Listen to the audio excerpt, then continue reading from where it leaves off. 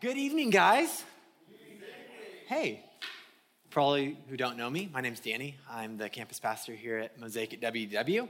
And for those of you who don't know this about me, over the last 5 months, I became a dad of two, a toddler and a newborn who's now like 7 weeks or something like that. So now that's crazy, and it's been a lot. But here's one good thing that comes out of it. Solid dad analogies. Like now I have those and I can now use them because it's relevant to my life. So with that in mind, let me use one. Let's start with there, all right? All right, so imagine Asher, our son, he's 2, he's awesome. And imagine if Asher was with me and we go into the store and then like there's all the cool fun stuff in the store, like all the cool toys, all the interactive stuff. And then I go on the ground and I find like a broken toy that's kind of like crumpled up, and there's like somehow there's glass involved, and there's like glass sticking out of the edges and stuff. Like if I handed that to Asher, what would you think? You'd be like, oh, this doesn't feel very safe. Like maybe he shouldn't be giving that to his son. But because I wouldn't do that. That would be a bad thing to do, right? We all agree on that, right? Yeah, good. Now, what I do love to do with Asher is I like to take him into fun stores like the Disney store, like World of Disney over at Disney Springs, and like let him go and explore and see all the cool toys and all the fun things that don't have glass sticking out of the edges, that are like educational, have the label Disney on it, probably something involving Baby Groot or the child from The Mandalorian, like something cool and fun, because my goal is not to be a bad dad, right? And you see, this is what we discover in the gospel. A good dad that doesn't desire for us brokenness, but beauty. Things that are for our benefit and for our good. And as we have been unpacking the implications of the gospel through the letter of Ephesians, what we've been seeing over and over and over again is how God, in place of brokenness, brings and transforms it into spaces of beauty. That the good news is that in a world of disarray, reconciliation is possible. That the human race that is turned in on itself and against our Creator has been adopted back into the forever family of God by our Creator so that we could flourish with Himself, with God, and with one another. The implications are absolutely endless. And Paul, as he is writing this letter to the church in Ephesus that we know as the book of Ephesians, he is unpacking these radical implications of how brokenness is transformed into beauty. Now, last week, Renaud was up here, and he was showing how the Apostle Paul was calling the church in Ephesus from things like lying for the sake of disunity to radical honesty for the sake of unity. From unrighteous anger to righteous anger. From stealing to working hard and living in radical generosity. In essence, away from brokenness and towards beauty. Over and over and over again, this is the mega theme that Paul is unpacking. Brokenness to beauty. This is vital life stuff of the gospel. The vital life of the gospel spreading through a world of destruction. And this is where Paul continues this thought tonight. And specifically, what we're going to unpack tonight is how he enters into two spaces, the way we use our words and the way that we process our emotions. So, if you want to go ahead and open your Bibles, we are in Ephesians chapter 4, starting in verse 29. So, I'll start off with a question. Do you ever struggle with your words? Here's an example. Do you ever leave a conversation, maybe with like a friend or a family member or a close friend or even a coworker, and you just leave going, I said like everything wrong. Like everything that came out of my mouth was like the last thing I meant to say, and everything I should have said didn't come out at all. Or I tried and it got all muddied up. Do you guys know what I'm talking about? How about anger? Do you ever struggle at processing anger in your heart? Have you ever held on to things like bitterness and anger rather than living in radical forgiveness? These two spaces, both the words that either come out of our mouth or, let's be honest, our words aren't just coming out vocally. They also come out whenever we get our phone out and go on social media now. It's so quick to get our voices heard by so many friends and family from around the world, right? And not always the best things are said. Bitterness, anger, frustration, slander, these things that come up internally and begin to express themselves externally. These are the two spaces, our words and our difficult emotions of anger. It's what Paul's going to be looking at in the book of Ephesians tonight. But here's a word of caution. If you're anything like me, when you look into the pages of Scripture, it's so easy to make it kind of like a fixing ourselves guide. Have you ever heard not so great acronyms like basic instructions before leaving Earth? I don't know if you have. If you have, it's not a great one because it doesn't encapsulate all that the Scriptures are meant to be. Because we can so easily look at the Bible and go, oh, things to do, things not to do. And what can happen is, one, what's scary is we do it for a while. That's actually scary. Because when we go, oh, I'm not supposed to speak bad words. Oh, check, I do that. Because what happens then? It puffs us up. Like we have got it figured out on our own. Or we go to the other version where we see that and we just beat ourselves up and we're like, man, I could never do that. But we forget about the radical grace of Jesus. So as we go into the Scriptures tonight, what I want you to do, because this verse seems so practical, is to keep your eyes focused on the mega theme that the gospel brings beauty from brokenness, right? The gospel brings beauty from brokenness. If you get nothing else tonight, that is it. The gospel brings beauty from brokenness. And let's go ahead into Ephesians 4, starting in verse 29. All right, here we go. Let no corrupting talk come out of your mouths. Easy enough, right? Okay, but only such as is good for building up as fits the occasion, that it may give grace to those who hear.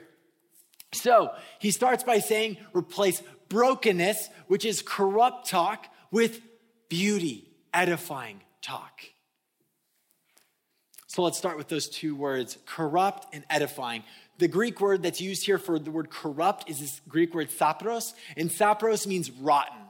It's used a few other times in Scripture to reference rotten fish and rotten fruit. Yum. Like that makes a great smoothie, right? And you think of things that are rotten. Another dad analogy, I've been changing more diapers than I ever could have imagined. And it smells rotten.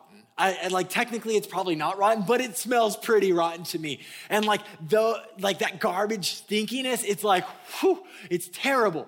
Think about what's your version of rottenness that you can think of? Like, have you ever seen, you left a piece of fruit that was at the bottom of your fridge and it was there too long, you open it up and now it's fuzzy and has a name and has eyes and it's looking at you? Like that kind of rottenness, rotten. Let no rotten talk come out of your mouth. Let no corrupting talk come out of your mouths. So here's the thing. This is the kind of talk that when you see it, it's gross. Here's the thing though about corrupting talk. It's not always lies.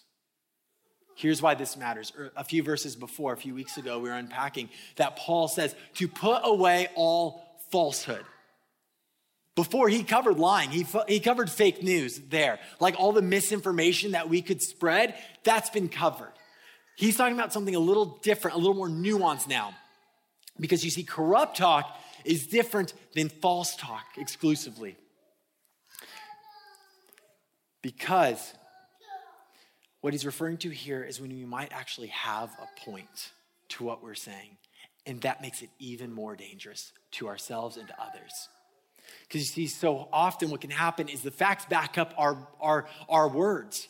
We have so many reasons for why we're right in this argument or in this discussion or on this social media post. We have the point. If they will just shut up and listen, it's all going to be better for everyone, right? Corrupting talk does not have to be false talk. It just has to be corrupting. See, because here's where it gets scary. Here's how it gets rotten. Because we filter our words through our own rightness.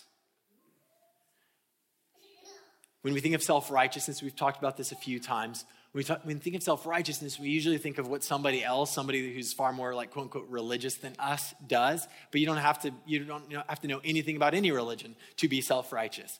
We all have our own version of self-righteousness, but the only problem is we like theologize it and try to make it something that somebody else would do. But self-righteousness really just comes down to self-rightness.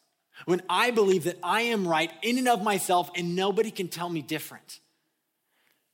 And when we filter our words through our self-rightness, like it's unbelievable what happens on Twitter, right? The tweets like write themselves. You can just comment right at somebody and it's like, man, what am I doing? But it doesn't matter. You don't even think that, right? Because you're so right in what you're saying. But guess what? This does not change the fact that we are oftentimes being jerks. The fact that oftentimes we might be right in the content that we're delivering, but man, our motives stink. They're corrupt. They are rotten fruit. It's rotten talk. My words oftentimes get me into trouble, especially when I am doing what I like to call keeping score. Do any of you guys keep score? I'll unpack that a little bit. I especially keep score with my wife, Allie. I put a decent amount of effort into being a loving husband, to be kind, to be helpful, to be compassionate, to listen, more or less. I even do the dishes, right? Like I do the dishes and I clean the house. I even press the button on the Roomba so she vacuums up stuff. Like it's pretty good stuff. And it looks great on my scoreboard. Now, I don't have a physical scoreboard like in my office or something. It wouldn't go with the aesthetic. Instead, though, it's like a scoreboard that's up in my mind. And I don't always reference the scoreboard, but I really do when like I'm in an argument or something. And I start bringing these things out. And you know what's crazy about when I bring up the scoreboard? It doesn't actually go well.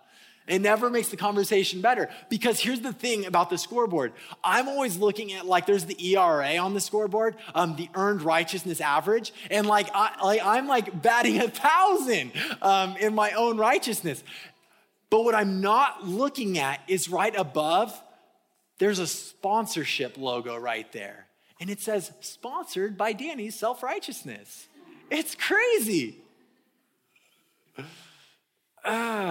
But that really comes out as soon as Allie points it out. And she's like, wow, where is this coming from? And I'm like, nowhere good. See, my corrupt talk is corrupt not necessarily because of the content, but because of its motives. My motives are oftentimes to prove myself, to show myself worthy and valuable, lovable, to show off. I don't know what your motives are. I don't know your heart. Search your heart. What's there? What's your motives? Is it to tear other people down? Do you like to bully people? Be honest. Do you use corrupt talk to actually avoid conflict, or do you use it to incite conflict? How do you use corrupt talk? Regardless of your motive, corrupt talk is always rotten fruit. It's always rotten fish. Now, here's the deal. Corrupt talk.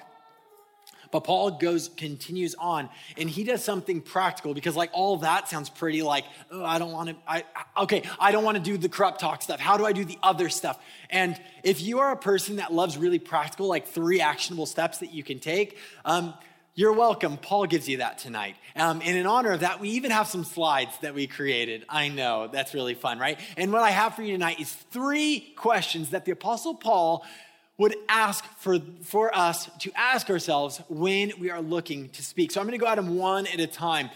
So let's continue on in the verse 29. Let no corrupting talk come out of your mouths. Check. But only such as is good for building up. So here's the first question. Is this good for building up?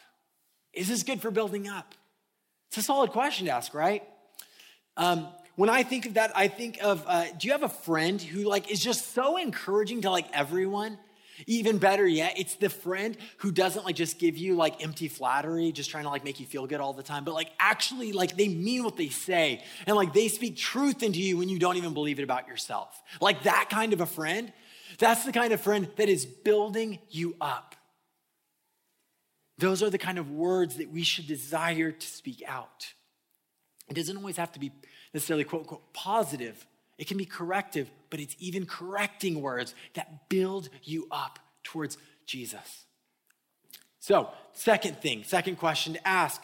He continues on. So he says, let no corrupting talk come out of your mouth, but only such as is good for building up as fits the occasion. As fits the occasion. So, second question, does this fit the occasion? Is this an appropriate question?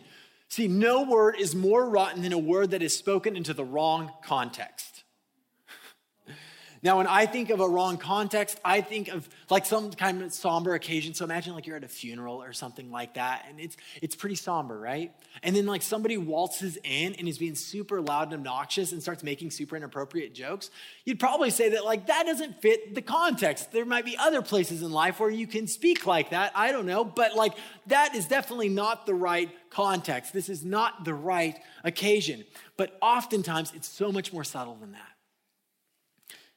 An example I thought of is like when a friend shares something with you and what they're sharing something that they have been feeling convicted about, but they like want you to tell them it's okay. They want you to just go, oh no, that's totally okay. That's totally what Jesus wants for you. And inside you're going, no, it's not. It's really not. No, totally okay. Yeah, I'm sure that's fine. When all the while you know the truth, that those are words that don't fit the occasion. To try to placate and avoid awkwardness or a difficult conversation, you use words that don't actually fit the occasion. But when we speak words that do fit the occasion, they do two things. One, they are words that are necessary, and two, they are words that are useful. They are words that are necessary and useful. And what they do is they actually empower people and draw people into connectivity with Jesus. They are words that are enabled by the Spirit of God, that we would be able to call people in epic callings, that we would point out things in people that they don't even see in themselves, that they are inappropriate for the occasion so that they would have radical obedience to the Spirit of God, that they would have transformative acts of love. These are the kind of words that fit the occasion. Thirdly, third question he asks to ask ourselves is not only that, but only such as good for building up, as fits the occasion, that it may give grace to those who hear. So the third question is, will this give grace to those who hear? Now that phrase, give grace in Greek, it's this concept of granting a present to somebody. So it's like when you have the opportunity to speak words of life into somebody, it's like you're giving them a Christmas present. And it's like the best Christmas present. Like one that you're excited to give them, and then when they open it, it's going to be so awesome. And this present is a present of gladness. That would bring gladness over them. Now, again, sometimes words are corrective. That's not going to automatically bring gladness over somebody, but ultimately, it's going to draw them near to Jesus, which is a present of gladness. These are the kinds of words that we are called to speak. Words that are building people up, words that fit the occasion, and words that give grace to those who hear. Because you see, our words carry power. And they can throw others off course, or they can propel them towards epic callings in life. We have that ability. We have influence over others. That's the entire thing behind social media, right? We want to have influence. We want to be known. We want to be seen. That's a part of this whole thing. We have influence. You see what happens when a celebrity gets pasted with terrible comments. And it can actually hurt. It can actually do a lot of damage. Sticks and stones may break my bones is like the dumbest phrase ever, right? But words will never hurt me. Good one. Like I'll take physical pain all day, but words really hurt. Your words matter. And for those of us who follow after Jesus, they actively demonstrate the gospel of moving from brokenness to beauty, as we move from corrupt talk to edifying talk, corrupt talk, rotten talk, to edifying talk. Edifying is this concept of something that's nutritious, something that is valuable, something that's useful, something that you might find like Pressed over in Winter Garden. They have like really delicious smoothies that are packed with like 12 cups of kale, and somehow it still tastes delicious. I don't know how they do it. I hate kale. But like something that's so nutritious, you're like, oh, that was so good. So beneficial. Like you actually feel better for eating something, unlike most of the stuff that I tend to like to eat that makes me feel bad after I eat it. Our words matter, and that's what our words contribute. In fact, they make such an impact that the Apostle Paul does something that kind of feels a little bit like a detour, but it's not. Here's what he writes: "And do not grieve the Holy Spirit of God, by whom you were sealed for the day of redemption." That's kind of weird, right? He's being very practical, talking about our words. And then he goes to a very theological concept. He's talking about the grieving of the Holy Spirit. But what he's getting at is, just in case you thought God was okay with the corrupt way that you were talking to one another, he's not. He's not okay with it. He's not okay with you breaking down his other children. He's not okay. He's not okay that they do it to you. He's not okay. That's not what God's desire is for you. Now, I get it. My life, your life can probably oftentimes feel so ordinary that it really is hard to even think that we could have a real impact on anyone, especially an eternal one. That it feels like we just go home, we do life, we go to work, or we're furloughed, so we're not going to work or whatever, and we're like doing life, and that's life. And like there's no eternal consequence to it. There's no eternal benefit to it. It's life. We don't see the opportunity that God has placed before us every single day. See, every day, if you are a follower of Jesus, you have the opportunity to actively partner with the Spirit of God today. Not one day, not if he one day calls you into a third world country.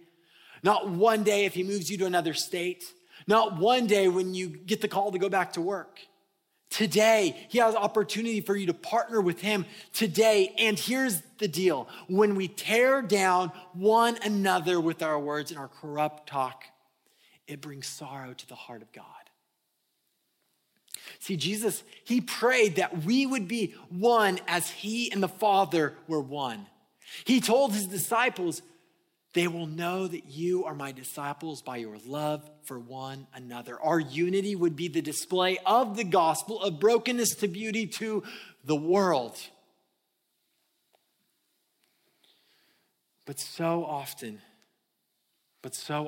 we grieve the Holy Spirit when we cut off his influence in our lives, in our words, in our emotions, in our thoughts, in our everything.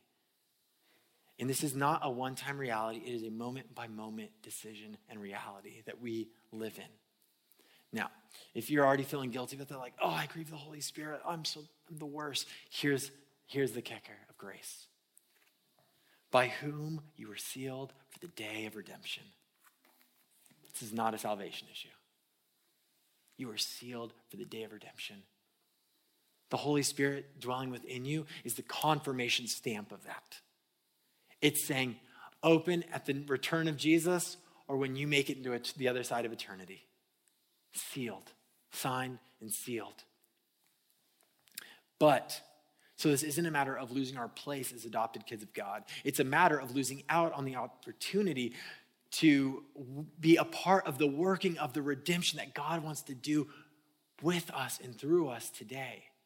So this is really about opportunity lost. And guys, I'm sick of losing opportunities with the Spirit of God. I desire to live in step with the Spirit and allow him to be my guide on a more regular basis. Do you? So, verses 31 and 32.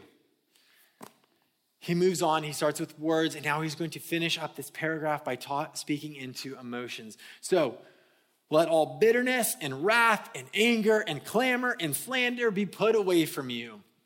Easy, check. Along with all malice, just in case there's anything missing. Malice as well. Instead, what should we do? Be kind to one another, tenderhearted, forgiving one another as God in Christ forgave you.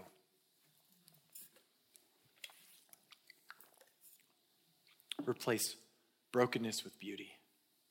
Replace bitterness and rage with kindness and forgiveness. As I was reading this passage, there may have been someone who came to your mind. You thought, yeah, I could forgive anyone but that one. Don't ask me to do that, God. I can't.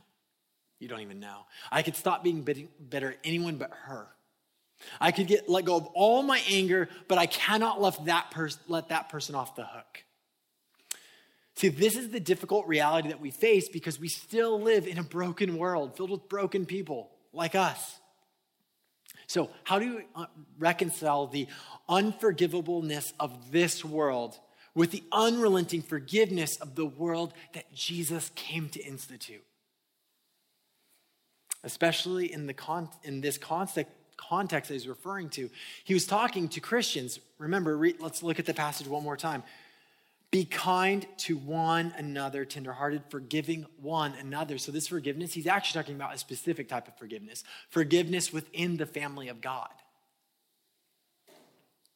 Because here's the thing. It's one thing oftentimes for us to forgive people who don't have the same set of morals, worldview as you. But how do you reconcile the anger when someone who follows Jesus betrays your trust or your friendship? When bitterness grows as you watch a friend or a coworker who is known as a Christian making choices, saying comments that you just know don't represent the heart of Jesus, and it's just welling up inside you. Or when malice grows in you as you see Christians on the other side of the political divide, and you just don't understand why they are standing over there. What about when someone wrongs you before they know Jesus? How are you supposed to look past that hurt if now all of a sudden they're a follower of Jesus alongside you? This reminded me of a story of a woman. I've referenced her before. She's honestly like a huge inspiration for me. Her name is Corrie ten Boom. If you don't know anything about Corrie ten Boom, she has two incredible books that I would highly recommend. The first one is called The Hiding Place. So good. And this is an excerpt from The Hiding Place that I wanted to share with you. Now, Corrie ten Boom was a Christian in the Netherlands. She was from Amsterdam.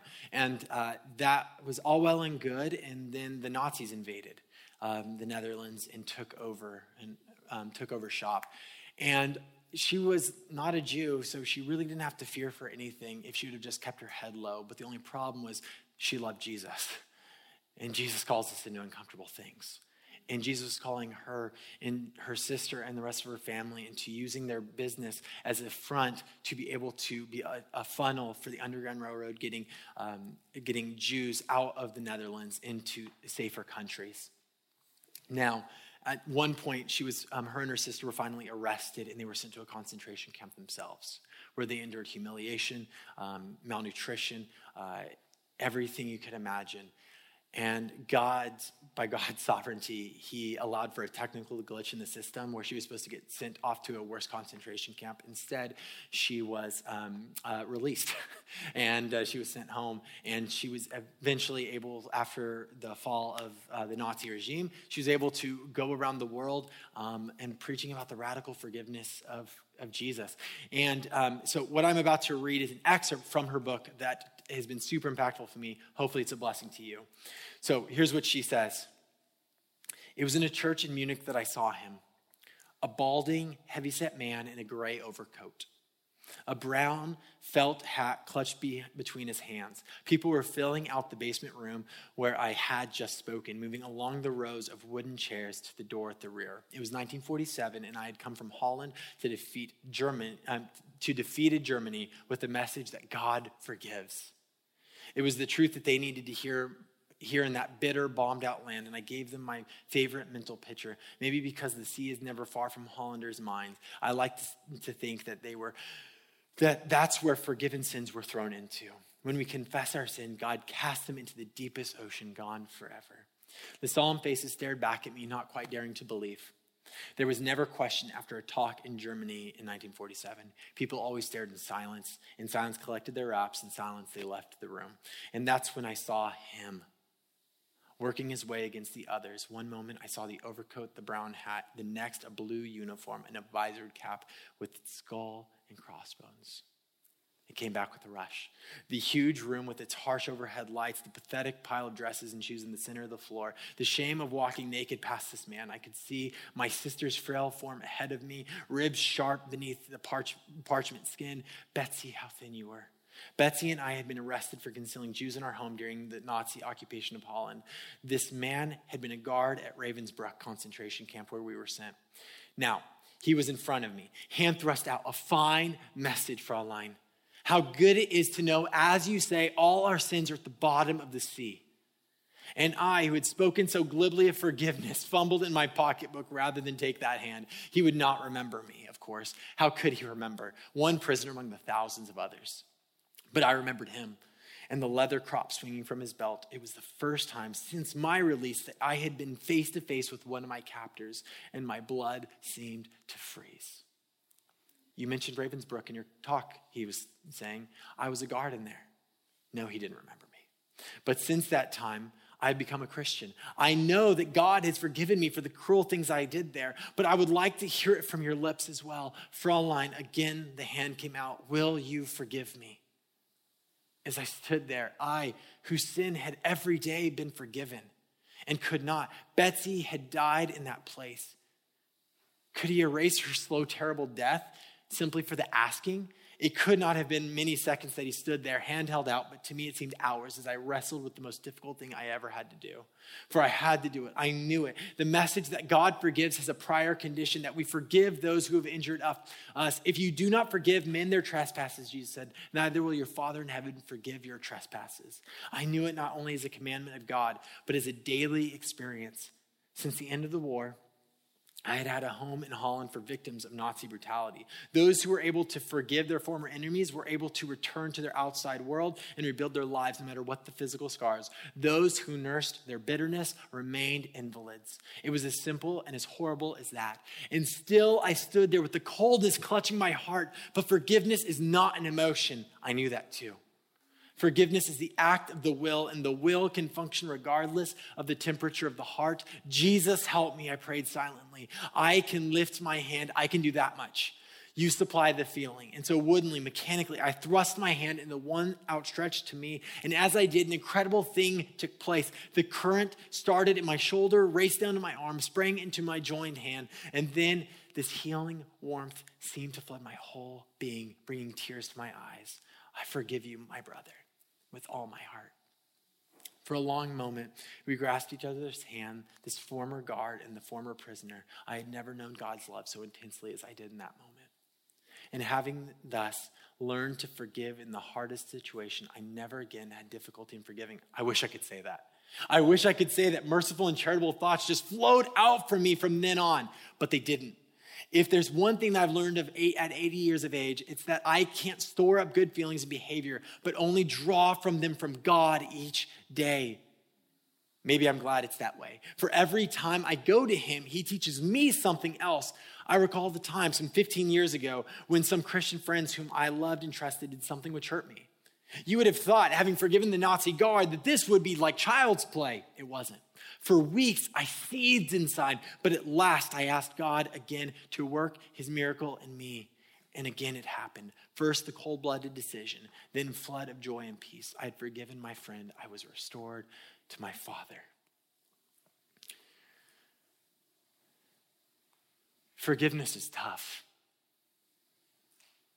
No matter how difficult the situation, if it's seemingly insignificant or if it's absolutely heinous. C.S. Lewis wrote, we can forgive the unforgivable in others because Christ has forgiven the unforgivable in us. I mean, who would blame Corrie ten Boom for spitting on the guy, for slapping him in the face? Like, who could possibly blame her? He had every right to that. But yet she demonstrated radical forgiveness that could only be empowered by the Spirit of God. In the face of our difficult emotions, we are able to healthfully process them and respond in radical forgiveness. So where in your life are you holding unforgiveness? Where are you allowing bitterness to fume within you? I would assume you probably have a pretty good reason for it. But what if we forgave the unforgivable in others and even in ourselves? Because Christ has already forgiven the unforgivable in us. Demonstrating kindness. Not just like acting nice to people, but demonstrating genuine kindness like Jesus. Living tenderheartedly. Not allowing the callousness of this broken and fallen world to allow our hearts to become callous and broken as well. Forgiving. Not because the other person has the right to become forgiven, but because we have received beauty when all we have ever displayed is brokenness. That now we can respond in kind. Now, here's not what I'm saying. This is not what Paul's writing. This is not what the Spirit intended in this verse. Do better. Act better. Control your mouth. Just do it already. That's totally not what he's getting at here. In 2 of my discipleship groups I lead, we're currently going through a study called Sonship. And in Sonship, after week 1, you do an assignment called the tongue test. And the tongue test is where essentially you're supposed to live out this passage for a whole week. For a whole week, don't gossip, don't slander, don't complain, say nothing negative, only things that are edifying for a week. Here's why it's in there. Not because they thought it was possible. It's in there to expose the fact that it's not on your own. It's there to expose the fact that we don't have enough good to figure it out on our own. That we need to live in radical desperation. The point is that we would recognize that we cannot perfectly demonstrate loving God and loving people without connection and abiding with Jesus himself. The point is to help us abide, to point it out. See, to be connected to him through the power of his Spirit so that we love more, hate less, that we could live more towards our true self and less towards our false self. And when we fail, which will happen, we would know that he is right next to us, ready to dust us off. If you struggle with your words tonight, I'm with you. And so is the Spirit of God, who's better than anything else. If you struggle with bitterness or anger or malice, wrath, me too. And there's one also that's on our side, the Spirit of God, and he's even better. See, this is the story of God breaking through into a world of brokenness. And you know how he does it? Through his church, through followers of Jesus coming together, encouraging one another, building one another up, speaking words that give life, that are edifying, that are encouraging, that allow us to be sent forth to conquer. Not a perfect people, but a people that is being perfected as we draw near to Jesus and are being transformed together from brokenness into beauty. Because our Father does not give bad gifts. We have a good dad, and he loves us fiercely. I'm going to go ahead and invite the band to come on up. So whatever you're struggling with tonight, wherever you're at, if God's word convicted your heart in any way, don't let it go. Sit on it. Talk with somebody. Know that wherever you're at, the Spirit of God is not far away. He wants to work within you because he has sealed you for the day of redemption. Let's pray. Father, we need you desperately.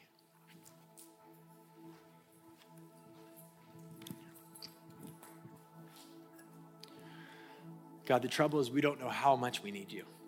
I don't. And maybe it's better that way so that we can continue to discover the depths of your grace as we discover the depths of our need of you. Lord, would you be an agent of grace in our lives so that we could be agents of grace to the world around us, to one another. Lord, even in this room, even online in living rooms, if there are relationships that are tense, filled with corrupt talk, filled with bitterness and anger, Lord, would you bring reconciliation tonight? Lord, would you do a work that only you can do tonight? in your people, through your people. Would you do what you can do and you alone are capable of? Our best is not nearly good enough, but yours is. So Lord, we stand on your promise. We stand on your goodness. We stand on your passion. We stand on your care. Jesus, we need you. Would you be with us tonight? Would you remind us of our sonship, that we are adopted as sons and daughters, and it is through the blood sacrifice and the resurrection of Jesus that we have been adopted into sonship. Not by our own efforts, not by our own rightness or our own correctness, but by your righteousness, by your pain and your glory. So we need that tonight. Lord, would you remind each of us of the gospel in our hearts and in our minds. It's in Jesus' name we pray. Amen.